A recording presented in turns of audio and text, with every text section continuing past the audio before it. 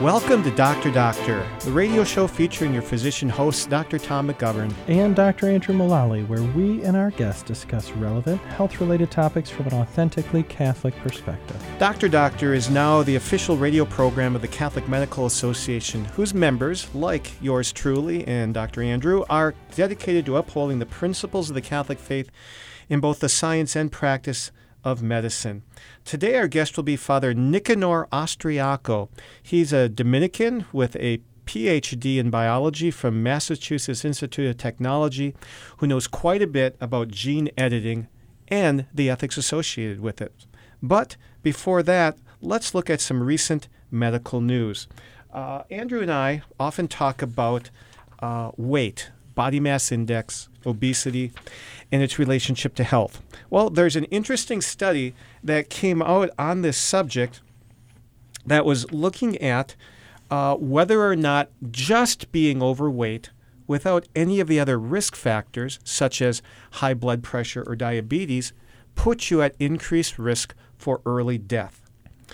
So we already know that obesity is associated with things like cardiovascular health, heart disease, diabetes, low back pain, joint pains and problems, and that obesity is still associated with higher risk of death after adjusting for other risk factors, or at least that's what we thought we knew.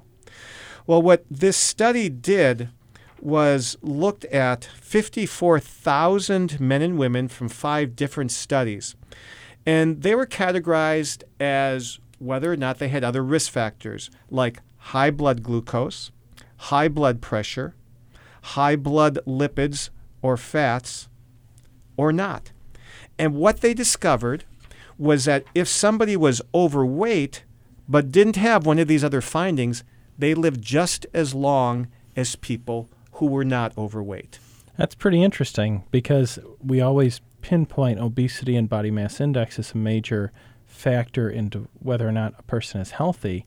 But it appears that if you can find, and I'll say clinically, they're pretty rare, if you can find someone who is obese with none of these other problems, they're not that worse off.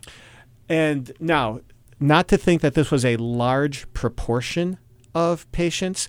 So out of every 10 patients who is obese, which is a body mass index of 30 or higher, only 10% of them did not have a related risk factor. I would say, yeah, it's even just clinically, you don't meet many of them, because we always talk in wellness exams about things to watch for. I usually do screening blood work.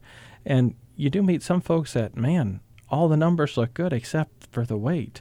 And I would say if someone is in that category, it would still be wise, even apart from mortality and morbidity, it'd still be wise to get healthy because even things like joint pain, right? Every time you go upstairs, just the physics of your body weight going around your knee when you bend it, there's about 7 times your body weight goes through your knee. So even if you're able to lose 10 pounds in trying to achieve a healthy weight, that takes so much pressure off your knees. You're going to lead a healthier life, even if you live the same amount of time. They did show that if you have obesity and just one of those risk factors, high blood pressure, high blood lipids, or high blood sugar, you did have a 15% increased risk of dying versus to somebody your age who is not obese. That's interesting. So it wasn't obesity itself, when it was isolated, was not a huge risk factor, but when it was added to something else, it really increased the proportions. It does. And I remember this one little fact from medical school that each pound of fat contains like a mile of extra blood vessels that the heart has to pump blood through. So that right there is going to contribute to high blood pressure that contributes to so many other problems. Wow. It's a lot of pressure on the pump. A lot of pressure. So we now move from this medical news item to kind of a sad preventive medical tip from Andrew. That's right. At the beginning of the show, I kind of wanted to go through all of the recommendations from the USPSTF, And I tried to pick all the fun and interesting ones first. And now we're getting into the sad but still very important recommendations. And this one is from January of 2013 regarding intimate partner violence. And so the recommendation is that doctors should screen for intimate partner violence, such as domestic violence, and provide referrals and assistance to those who are positive, and primarily targeting women of childbearing age, because these are the most common victims of this. Which makes sense. There are some things that I think would be useful for our listeners to know. This is something that affects all ages, ethnicities, socioeconomic statuses. There's not really one demographic that is your classic example of intimate partner violence. That's fascinating.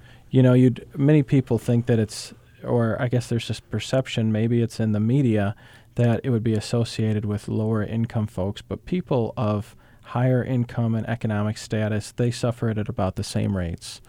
And it's also suffered at very high rates. You know, women are targeted by this recommendation because it's found that about 24%, 1 in 4 women, will be, you know, a victim of intimate partner violence at some point in their life. That's incredibly sad. And I was kind of surprised to see also that about 12% of men are.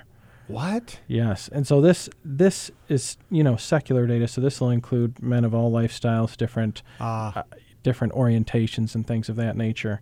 But 12% of men are also victims of intimate partner violence. And there's really 3 types of violence. There's psychological violence, sure, threats, coercion, stalking, physical violence, which, you know, assault with a potential for harm, and then also sexual violence with, you know, forced coercion or lack of consent. And so such as rape. And so these are all very sad and scary things. And so one of the things that we try and do as healthcare professionals is, if we can discuss this with patients in the setting of the office visit and hopefully identify some victims and help them out, it's something that we see a lot of times. Patients, and the large number of these are women, frequently they'll deny it several times before they admit it, because for one reason or another, either feeling as a victim you're not able to escape, afraid of the consequences of telling. But it's important, I think, to ask patients about this, not only if there's a suspicion, but also as a general rule, because then you're going to be more likely to hopefully identify it and help people. How do you approach it with your patients? How do you ask them? You know, I try and consider it as a standard thing. I ask people if they've had colonoscopies. I try and identify women at the wellness visits and ask them, how's their family life? Do they ever feel in danger? You know, and it's important to identify, because if we can help these folks, you know, you try and get them to develop a safety plan. If they're in danger at the moment, what is their plan to get safety? Hopefully, if you can identify them, also get them some counseling, and even sign them up with the right people for legal redress to get them protection in the future. Do you ever have women patients or men patients say that they do feel in danger? I do, and I'm always surprised, because it's frequently, if it's not something that I would have guessed just passing them in the hallway or in the streets. And so it's something that I'm always happy to discuss with folks, because hopefully we can find an outcome that's going to lead to their safety in the future. But it's something that I don't think anybody should write off or say, well, it wouldn't happen to this person, or because they're this demographic, they're not at risk. I think especially for clinicians, it's important for us to remember that this could happen to anyone. And so screening, that's the definition of a screening. Sure. We're trying to catch it even though the symptoms are not there. And have you already covered all of your 3 top tips? Well, I guess the final closing thought, that the last tip is the one of the medical reasons to do this, apart just from trying to help them, is that there's a lot of medical problems associated with intimate partner violence. Many of them are psychological, like PTSD, depression, substance abuse, and eating disorders, but also even pregnancy complications. One thing that I think we'll have to talk to Chris about sometimes, but if you see someone with a lot of different complications to their pregnancy for no good reason, that I think would be a symptom that we should pay extra close attention to. Are they at risk for this? Are there anything you ever pick up on conversation or exam that leads you to suspect there might be some kind of violence like this, even though they're not saying there is?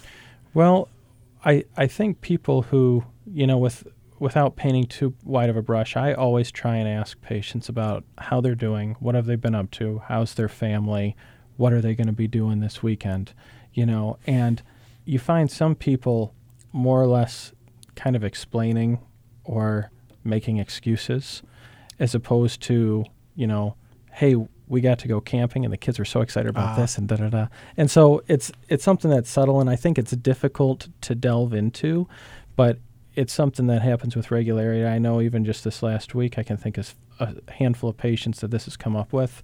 So I think it is more common than our listeners might appreciate. Thank you for that very necessary, unfortunately necessary tip. Well, before going to the break, we'll move on into our medical trivia question of the day. Something that comes up a lot among my patients is they will ask, which antibacterial soap they should use. There's a great deal of interest in using antibacterial soaps because they're perceived by people as being much more healthy, especially around the time of doing surgery. So my trivia question is simply a true or false question. Are antibacterial soaps more effective than just regular soap and water at preventing infections and removing bacteria from the skin? We'll be back after the break with our interview. At the end of the show, we'll give you the answer to the medical trivia question of the day. This is Dr. Doctor on Redeemer Radio.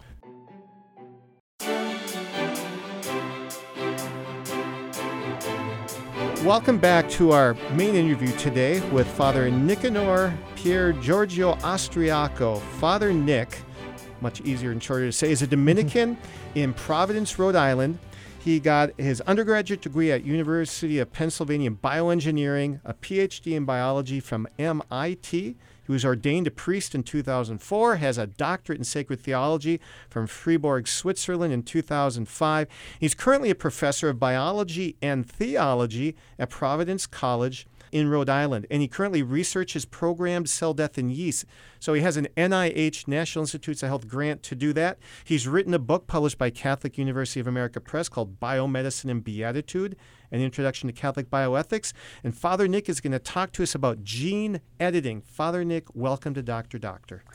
Thank you so much, Tom. God bless you, and it was wonderful of you to invite me to get on your show. Well, I think our listeners are going to love you. Let's just start out very basically. Why is gene editing such a hot topic right now? It's a hot topic, actually, because of recent advances in technology. So about 6 years ago, a breakthrough discovery was reported in the journal Science by several scientists who showed that we could actually go in and precisely change the genetic code of DNA.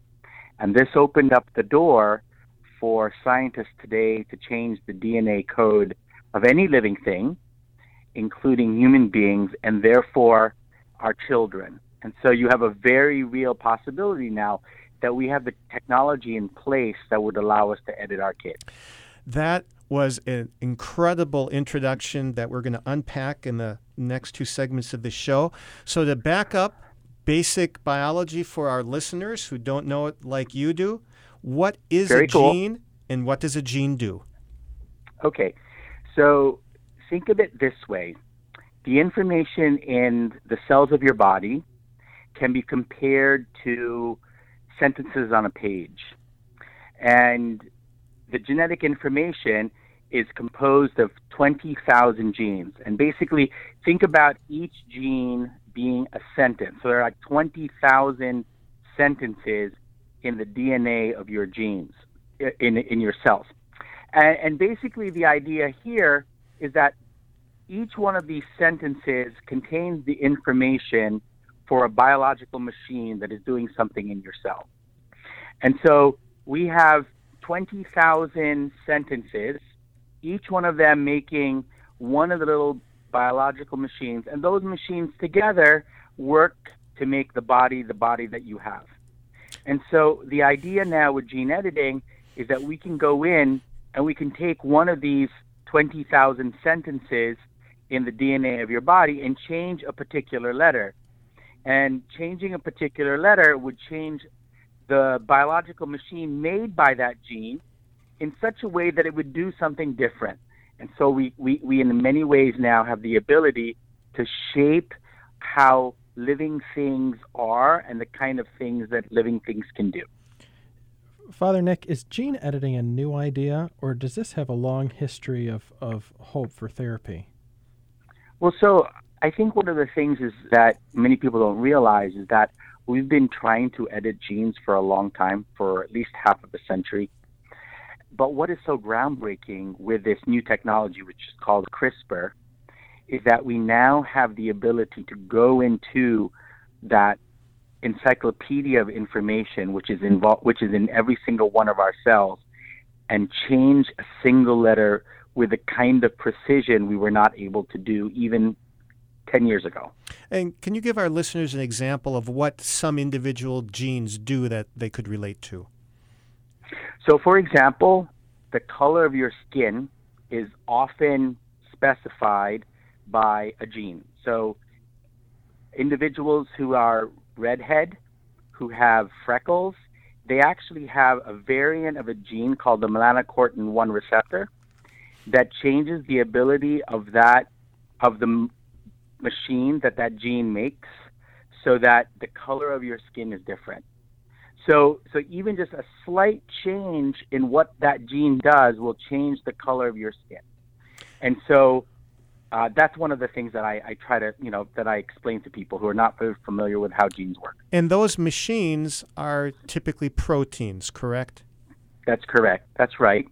So they're proteins, and cells, we are made up of about 45 to 50 trillion cells, and each one of those cells contains thousands and thousands of these proteins, these molecular machines, and those molecular machines are doing things in each one of these cells to keep us alive. And these genes are almost all located in our 46 chromosomes. Is that correct? That's correct. Right, it's correct. So the human being has 46 chromosomes. It's 23 pairs, 23 from mom and 23 from dad. And so each one of us actually has 2 copies of every gene, one from mom and one from dad. And the 20,000 of genes that we have, again, like I said before, is made up of can be compared to sentences. And we can, again, go in there and edit them quite precisely today. So how is CRISPR not something you find in your refrigerator to keep your vegetables fresh, but how is it something that can help change genes in a positive way? How do you use it? Yeah, so let's begin therapeutically. So there are many human diseases that arise because the patient has inherited a defective copy of a gene. So one very common example is sickle cell anemia. Mm-hmm. And sickle cell patients are individuals who have a single change in a gene that is important for making the molecular machine, the biological machine that holds on to oxygen in our red blood cells. And what actually happens is that slight change, the single change in one of the letters of the sentence of this gene changes that molecular machine in such a way that the red blood cells of the patients don't behave properly and they change their shape. And so there are actually experiments and process that are ongoing today where scientists and physician scientists are attempting to correct that single letter change in the single gene that causes sickle cell anemia so that corrected cells can be reintroduced into a patient to restore the patient to health. You know, when I met you a few months ago at Vatican City at a conference called Unite to Cure, I saw examples in video of patients who literally bring to life the words of Jesus in the gospel or said about him, that he made the lame walk and the blind see. And some of this was due to gene editing. Could you tell our audience what I'm talking about? Like I said, there are many diseases, many illnesses that are associated with these, with mutations in genes, and often they affect kids because kids are born with these genetic problems, these genetic defects. And so one of the things we saw together is that genetic editing is able to correct the defects in cells so that when the cells are reintroduced into kids, the kids, in a sense, miraculously come back to life. And one of these conditions was what? Spinal muscular atrophy, or the floppy baby? Right. So in some of these cases, what happens is the molecular machine that is defective in a patient is actually important for muscle function. And so when you correct the molecular machine, what happens is you can restore muscle function to a child who is then able, in a sense, to walk and to play in a way that he couldn't have done before. Is this something that's readily available for use to any patients who have this disease, or is this still something more in the experimental stage? So right now it's still pretty much in the experimental stage because there are still technological difficulties that scientists are facing.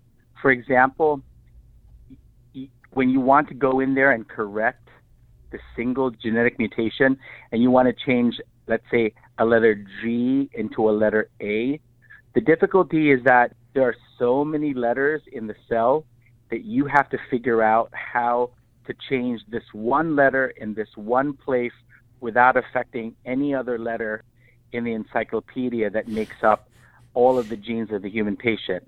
And so that's part of one of the technological difficulties with the challenges that scientists are facing today is that they have to figure out how to target the change so the change only happens once, it happens in a precise way without generating any other problems that could make the patient sicker than he already is. What are some of the successes that we've had so far? I know Tom has mentioned the spinal muscular atrophy. Are there other ones that are on the near horizon for clinical use? So there are several CRISPR companies in the United States. 3 of them are actually an hour north of me in Boston, Massachusetts, in the city of Cambridge, actually. And recently I was in conversation with individuals from that company, and they are working to take this CRISPR technology to address several diseases. One of them, for example, involves progressive loss of sight in young children because of an inherited genetic defect. So this would be a CRISPR correction of a gene defect that affects the way the patient can see. There's another company that is trying to work to develop the CRISPR system to correct the defect in the livers of young people, where the liver is not functioning properly, and so what happens is the kid is sick, and by trying to correct the genetic defect in the liver, we hope to be able to recover some normal liver function so that the patient will be well enough to live a normal life. And so from what I understand, the reason why a lot of scientists are picking the eye and the liver is that the eye is easily accessible and the liver regenerates itself relatively quickly, and so you're able to go in there and change it in such a way that you could restore function. How do you get enough copies of the gene in the cells where you want them so that they will cause a difference? Okay, that's a very good question, actually. So for the most part, there are different ways to deliver the gene editing machine. Most popular is to actually use viruses that have been co-opted so that they would become delivery systems for the genetic editing machine. So companies that are trying, for example, to correct the genetic defect that's leading to progressive blindness, what they hope to do is that they hope to inject the genetic editing machine using viruses directly into the retina of the eye to correct the genes in the retina. There are also other ways of delivering of transporting the genetic editing machine to different cells that don't involve viruses, but these are not as developed as the viral approach. But so when you're injecting it into the eye, how do you make sure the virus gets to all or most of the retinal cells? So it turns out that one of the things that's striking about the retina is you don't need to correct most of the retinal cells in order to get sight. So there's data that suggests that 10 to 20% functional photoreceptor cells in the retina is enough for the patient to basically see. And so you don't need 100% correction. You only need 10, 15% correction. And so the idea here is that even though the patient may not have all of his cells corrected, he will have enough that he will be able to see. And I'm not quite sure, because I'm not a doctor, what this means in terms of seeing. Will he have 20/20 vision? I think the idea here is we're just going to give him enough sight so that he will be able to live a normal, ordinary life. He might need to have thick glasses, but he will not be legally blind. And then the patient with the floppy baby, how much of the spinal cord do you need to get those cells into? Do you have any idea? No, I have not had a conversation with the individuals who were actually directly involved with that particular experiment, so I'm not sure about that. Well, we've come to the end of the first half of this interview, and we'll be right back with more Father Nicanor after the break.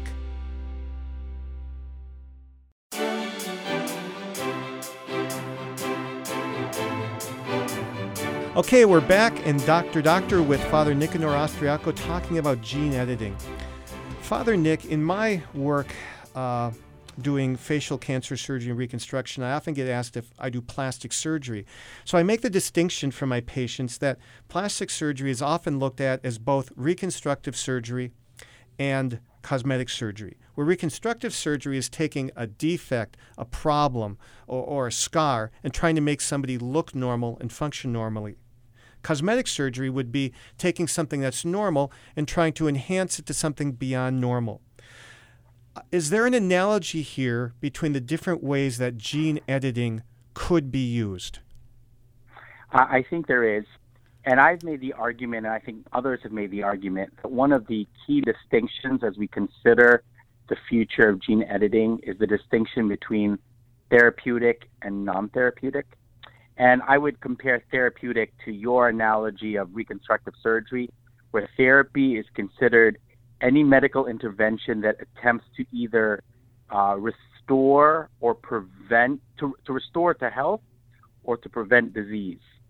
And I have made the argument in many places that gene editing for therapeutic purposes is inherently good, because our Savior calls us to heal, and the great vocation of a physician is precisely to heal. And there are many different ways of healing, and CRISPR is a way that the Lord has given us, using our reason, to continue the ongoing process of healing. In this case, healing of genetic diseases that we have not yet been able to heal. And I think that's a very important thing. So there's nothing nothing to keep in mind. Inherently wrong with gene editing. The Catholic Church would say that there is nothing inherently wrong with it. It's not good or evil. More of a tool. Well, I think, it's really interesting. I was having a conversation with a student who works in a laboratory who was worried that his research would be problematic because he's developing a new technology. And I said, what's really striking is that for the most part, technology, things that we make, for the most part, not everything, but for the most part, technology can be used for good and for evil. I can use a pencil to write, and I can use a pencil to stab someone in the eye. And in the same way, gene editing, as long as it's safe, as long as it's reliable, can be used for good ends, to achieve good ends. And the primary good end here is therapy, healing, and also the prevention of disease. And it can be used for ends that are not perfective, and ends that are, in fact, promote a particular attitude towards other people that may not be perfective of the human person. So this is where we're talking about eugenics and the concern here. So eugenics is this mentality that we have to get rid of individuals who are in some way fall short of the perfection of the human species, and that our goal should be to perfect the human species. And the danger there is what constitutes perfection of the human species depends upon the particular individual, and that would be problematic. Before we continue on the vein with humans, I want to take a step back. Since gene editing can be moral or immoral, is it sometimes moral to do it with crops? Because there are a lot of people who think that genetically modified foods are immoral. What would the church say about that? Yeah, so one of the things I keep telling people is that you and I are genetically modified organisms because we have viruses that have infected us over the course of our lifetime. So every time you get a virus, some of these viruses take their DNA and they put their DNA into our DNA. So we're genetically modified organisms. And so genetically modifying an organism is not inherently problematic. Again, the idea here is that natural things are good and genetically modified organisms are not good. I go, well, my mom's great and she's genetically modified. So it's really important to see that, number one. Number two, we have been breeding crops for millennia. Yes. And every time we breed crops, we are actually modifying their genes because we're trying to grow crops that are beneficial for us. So one of the things, for example, is we had strawberries for dessert a couple of days ago, and the strawberries that you can buy in a supermarket in the United States do not look like any kind of wild strawberry you'd be able to find anywhere else, because we have genetically bred them to be large, plump, red, and tasteless. and the thing is that they're not genetically modified in the sense that what the people imagine. So it's not like we went in there and tinkered with their genes using bioengineering. But what we did is that we selectively bred different kinds of strawberries and selected for the strawberry that we wanted. And so if you compare the strawberries of today and the strawberries of 200 years ago, the genes are very different. And what genetically modified organisms is just an attempt to accelerate the process of choosing genes that are good for a particular fruit, for example, or rice. So there's golden rice. So this is, I believe it's rice that has been genetically altered so that the rice is now able to produce vitamin, I think it's vitamin D. I have to look that up. It's one of the vitamins. Maybe. Okay, it's escaping me right now. But what happens is that this is a rice that is able to produce a vitamin that is lacking the diets of many, many millions of children in the developing world. And this rice is now able to act like a vitamin supplement. So you don't have to go to a Walgreens or a CVS. You just eat your rice and you get the vitamin supplement associated with that you need in order to keep healthy. And so we've been able to do that because we genetically altered the genes of that rice. And I'm going to argue that's actually a good thing because you gave the rice a property it didn't have before. Right. But now, and it's vitamin A. I actually just Googled it. So, so golden rice has vitamin A, and rice prior to that didn't have vitamin A, and we can now, keep kids healthy with this rice that's now able to make vitamin A. So it is genetically modified because rice normally doesn't have the ability to make vitamin A. But I think it's a legitimate use of the scientific capacity and traits that God has given us in order to provide for the well-being of millions of young people who don't get the proper vitamin A supplementation. So if we go up a step in the scale of being from plants to animals, could we use gene editing in Fido or Fluffy or Mittens to make it a more delightful animal? Would that be considered moral or immoral, Father? So it's really interesting. So over the last year, I think we now have genetically engineered beagles that have a mutation in a gene that makes them more muscular. And the idea here is that you want dogs for police work, and people like beagles, and so you make them more robust.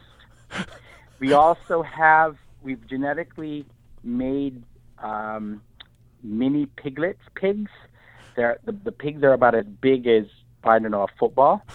And the idea here is that I guess there are people who wanted pigs as their pets, and you can't really have a 100-pound They're not for making footballs. No.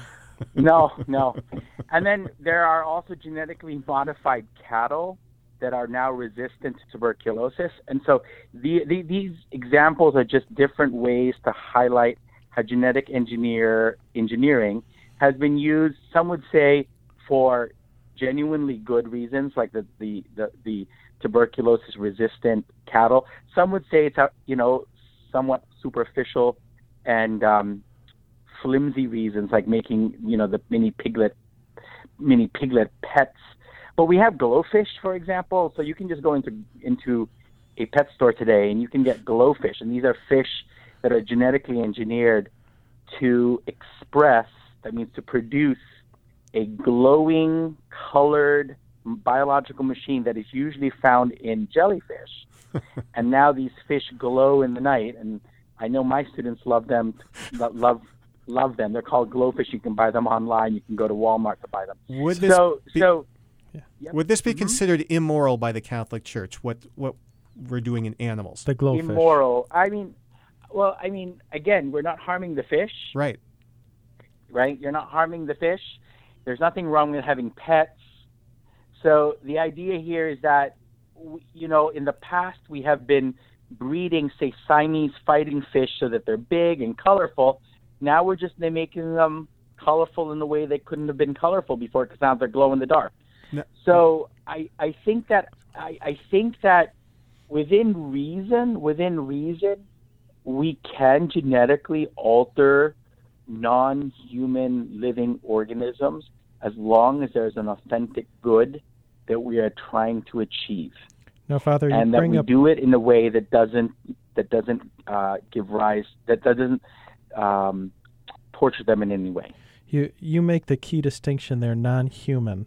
What major considerations do we have to think of when moving from all of these other examples into human beings?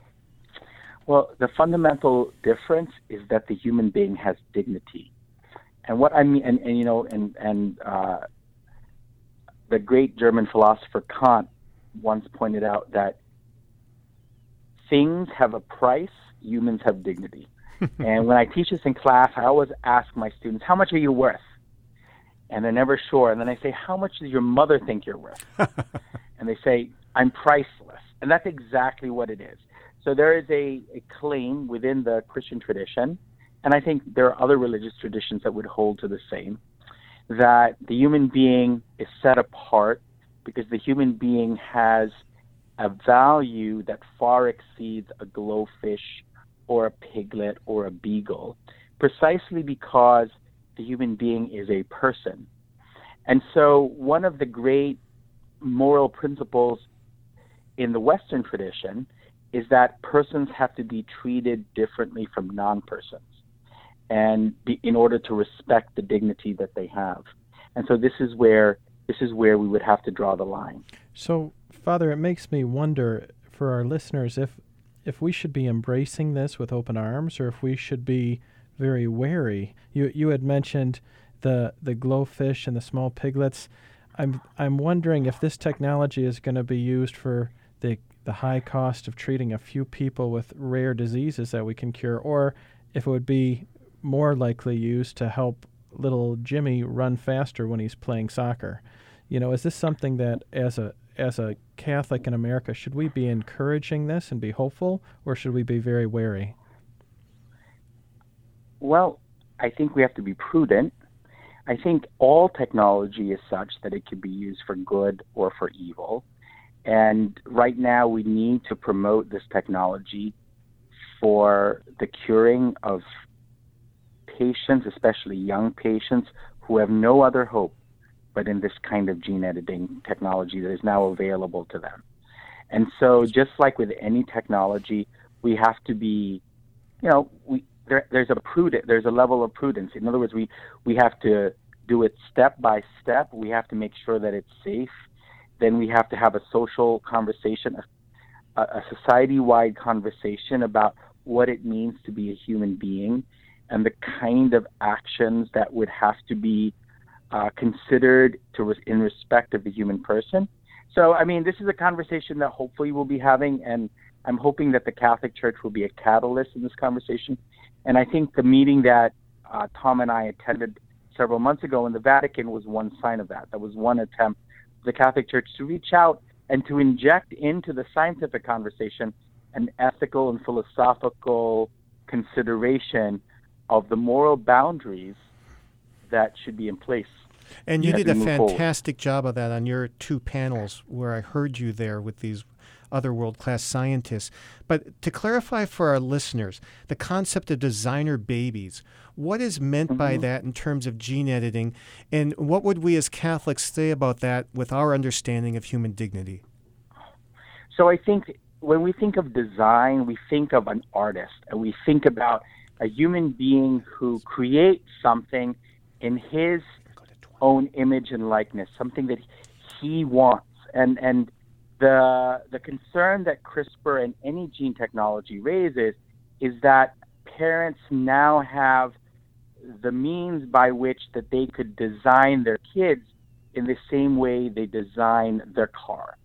So that they would go into a clinic, and then the clinic would say, look, do you want a tall kid? Do you want a blue-haired kid? Do you want a blonde kid? Do you want a kid with large muscles? And then what you would do is you would customize your kid, and the genetic engineers would then go in there and genetically alter the genes that needed to be altered in order to give you the kid that you wanted. And the danger there is we have now reduced the child to a product who is made rather than begotten.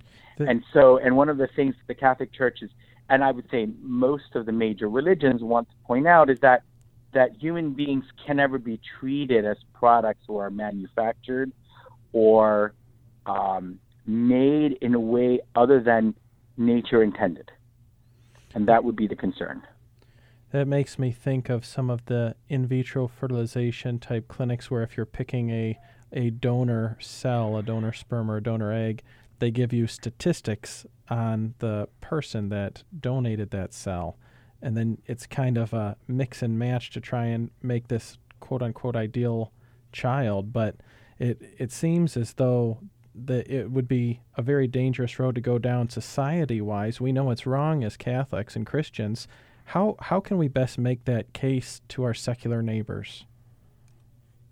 Now that's going to be a challenge because our secular neighbors are confused because they have forgotten that they are more special than they think they are. Uh-huh. And because they have forgotten their dignity. And so it's going to be incredibly difficult in a world that focuses primarily on the fulfillment of the individual's subjective desire. The idea that good things are those things that allow the individual to become happy in whatever way he wants to be happy, as long as it doesn't hurt someone else. And it's going to be very hard because we are now we live in a culture where people go in and they want to pick out their pets, and they go looking for a particular breeder who's able to give them a pet with particular traits. And so that mentality is going to be transferred to their children. And you're going to have parents saying, look, I'm going to spend so much money making sure my kid gets into the best kindergarten so that he gets into the best high school so he can get into the Ivy League and get a job on Wall Street. Why not give me the freedom to make sure that this kid has advantage even before he's conceived? And so that this kid is going to be tall, he's going to be beautiful, and he's going to have everything that makes that he needs to become an A+ success. And you're going to have parents who are duking it out over the single, opening in a kindergarten or a preschool in Manhattan, who have all of this money, who are now going to take that drive and apply it to designing their kids. It's going to be really tough for us to say, no, you can't do that. Where would you start? Remind them of how amazing and worthwhile they are. Tell them that they are worth more than the entire universe. Yes, I love that. It's very that. hard. It's very hard, and that they are. I tell my students, I said, you will live forever, and you will be there when the universe goes dark. And because we have an eternal destiny, all of our things we do today should be done in light of that supernatural horizon. And we forget that. I think people believe that they're only here for 70 years or 80 for those who are strong. and I keep telling them, no, you're going to be here forever. And that allows you to see the world, to see disappointment, to see suffering, to see success, to see celebrity in a different way. We're but winding that's up. About Jesus Christ. Is there anything else you want to leave with our listeners on this subject? Have kids. have kids the way that people have been doing it for thousands of years. And then remember always that they are gifts that will outlive you in one sense, that will enrich your life in a way you cannot imagine. And could we have your blessing for our radio audience? The Lord be with you. With your spirit. And may Almighty God bless you, Father, Son, and Holy Spirit. Go in peace. Thanks Thank you, be to Father. God. Thank you for coming on the show. You were tremendous. We will be asking you back. God bless you. Thank you. God bless. Bye. Bye-bye, Father.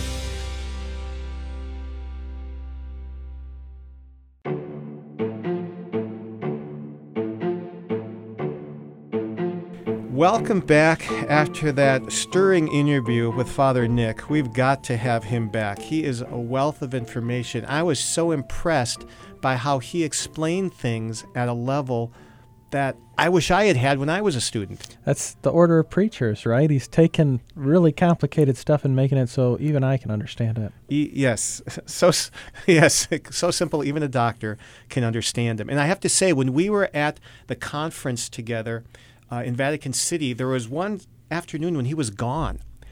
And I found out where he was. He was with the Pontifical Academy for Life. And they were meeting with these high-speed owners, CEOs of these gene editing companies. Wow. And the head of the National Institutes of Health from the U.S., and talking about the Catholic Church's understanding of what we can and can't do. And he has such an inviting way about him. They were stunned when he clearly said, we can't do designer babies. Here's why. And they came out of that meeting both surprised, but getting a glimmer of understanding of why the church consistently teaches what it does. So it was a beautiful thing to see, and he is an ideal person to do it, because at this conference, all these high-tech researchers, many of whom don't have much of a religious faith, although they would consider themselves spiritual, trust him and go to him with all kinds of deep ideas. So talk about a fertile place for evangelization, a great person to do it. Well, they say you catch more with honey than with vinegar, and there's something about him that's just so engaging that he makes the truth very palatable to people who might not be familiar with it. And inviting, yes. And the trivia question that I asked at the beginning of the show is this, and maybe you have an answer. True or false? Antibacterial soaps are more effective than regular soap and water at preventing infections and removing bacteria. I always love the binary decisions. We get a test like this in med school. I say, hey, I'm halfway there. That's right. You only have a 50% chance of being wrong. Well, there was a great article put out by the Food and Drug Association, FDA, called Antibacterial Soap, ? You can skip it. Use plain soap and water. So the statement is false. Antibacterial soaps are no better than regular soap and water at preventing infections and removing bacteria. It's pretty impressive, and you've got to kind of question why we even have this stuff. And I've seen a big push lately to try and get rid of some of this because they think it's leading to antibiotic resistance. Well, it is, because oftentimes these, as well as topical antibiotics that you can buy over the counter, may kill less than half of bacteria. And the ones they kill are usually the healthful ones on our skin, making more of a space for the harmful ones to start growing. Man, that's scary. It is. And in fact, the FDA gave 3 years for the makers of antibacterial soaps to show the data that said that both the antibacterial ingredients in soaps were safe and effective at preventing infection. And guess what? They didn't get any information. They said, since we have no evidence of its safety or effectiveness, we're pulling these from the market. Now, it doesn't affect the alcohol-based hand sanitizers. Because that's a different mechanism. It's not truly, it's bactericidal because it kills the whole bacteria. It's not, I guess, would you say, a biochemical reaction? It's not a targeted it's not antibiotic. A therapeutic drug. No, it's not. So they took off the 2 main ingredients for triclosan and triclocarban, and they're no longer in soaps. Just use plain soap and water. You don't need anything special. And we're not worse off for it. We aren't. Well, thank you for listening to another episode of Dr. Doctor, the official radio program of the Catholic Medical Association, brought to you from the studios of Redeemer Radio. For more information on the CMA, find us on our website, cathmed.org, cathmed.org. This is Dr. Tom McGovern. And Dr. Andrew Mullally, signing off until next time. Remember, your medical decisions may have profound consequences, so please choose wisely and choose Catholic. Tune in for Dr. Doctor on Redeemer Radio every Friday and Saturday afternoon at 1, or find new episodes at redeemerradio.com/doctor and in the Redeemer Radio app.